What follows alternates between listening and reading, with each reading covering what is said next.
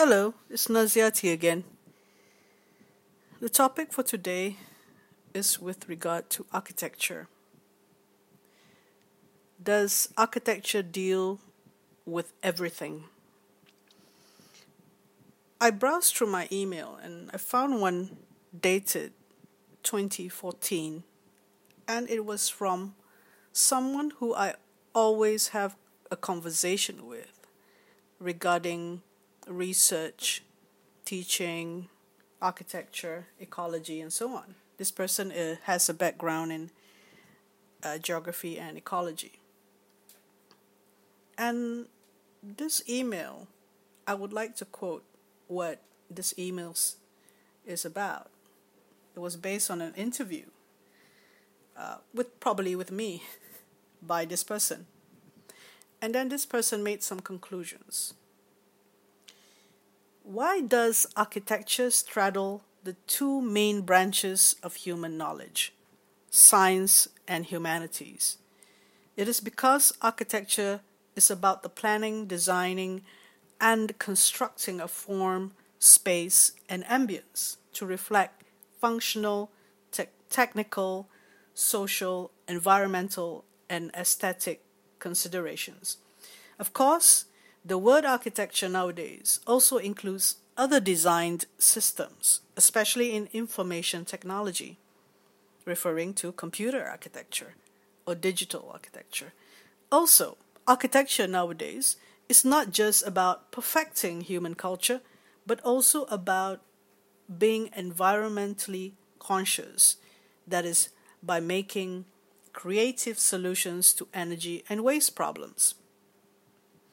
I'd like to comment about this paragraph, and it seems so apt because 6 years down the road, and this is what we do in Unit 2 Design Thesis Studio, where, for example, for the current batch on Petaling Jaya Old Town, and in particular Raymond, who is doing a market, but he is taking in global concerns such as urban farming and composting and issues on organic and inorganic waste problems, especially organic waste problems, because the market produces a lot of organic waste. So this is very apt indeed. So let me proceed with the other paragraphs. This means that architecture in the 21st century has aligned itself to a large extent to the sustainability movement. That is to ensure that our actions and decisions today do not inhibit the opportunities of future generations. Any reputable architecture school in the world teaches sustainable stroke ecological architecture. Not because it is a fashionable thing to do, but because environmental protection is a worldwide concern. This is the concern of human culture today. If we say that the humanities are academic disciplines that study human culture, then any discipline that focuses on environmental protection is humanistic. But of course, the methodology may differ between the sciences and the humanities.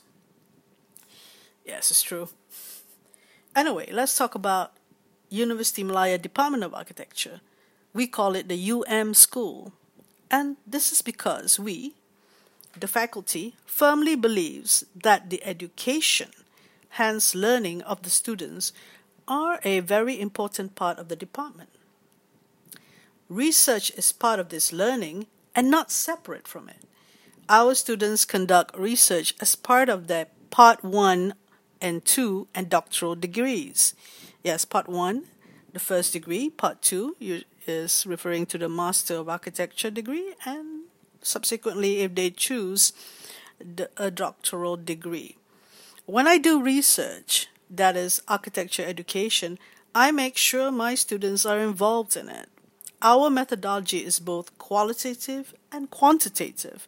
And again, this shouldn't be surprising given the interdisciplinary nature of architecture.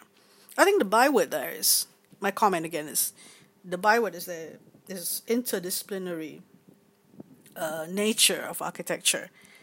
And again, I would like to refer to Unit 2 design thesis approach, where in the beginning, when we talk about the design brief that the student has to conjure after 7 weeks, or usually is an extension into the first semester, based on site analysis, which they did via site visits and interviewing and observing people using the space, and coming up with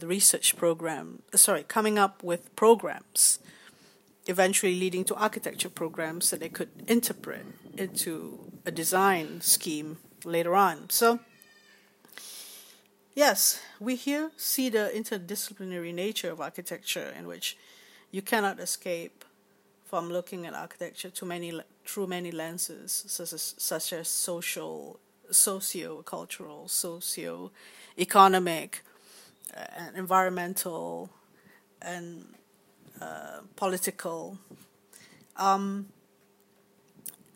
Thus, many of these projects that the students are doing have to deal with interdiscipline.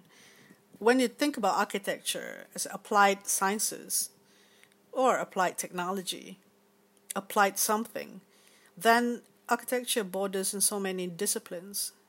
And architecture could just absorb it all. Because architecture is to do with implementation, implementing the theories, implementing the policies that is have been established or conjured up or thought about by people, and whether it's legal or a regulation, or whether it's just it doesn't have a regulation to it, but it is a practice that is common. So architecture can do it all.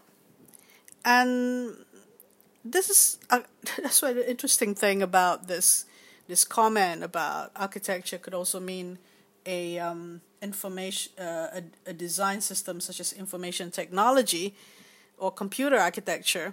I was talking about digital architecture, which is a method or a tool just now, where the student can do production drawings from their schemes.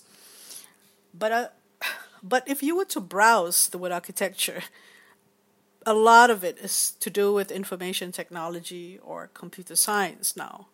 That is really a big rise in the graph of the human endeavor, where you can see that much research, much undertaking by humans regarding computer architecture and all this related stuff that is related to it. About Internet of Things and artificial intelligence and so on. So, why is the word architecture in this new discipline?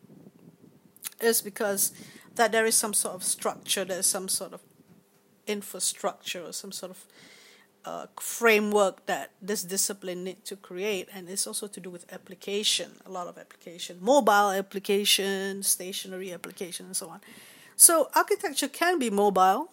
There have been issues of transitional or transient architecture, where one of our students is doing a multi-use complex for community, where an existing structure is to be adapted reuse to accommodate facilities or to accommodate programs that that exists in the community. In trying to also tackle some sort of transient architecture, he's looking at a flexible construction system using salvaging materials.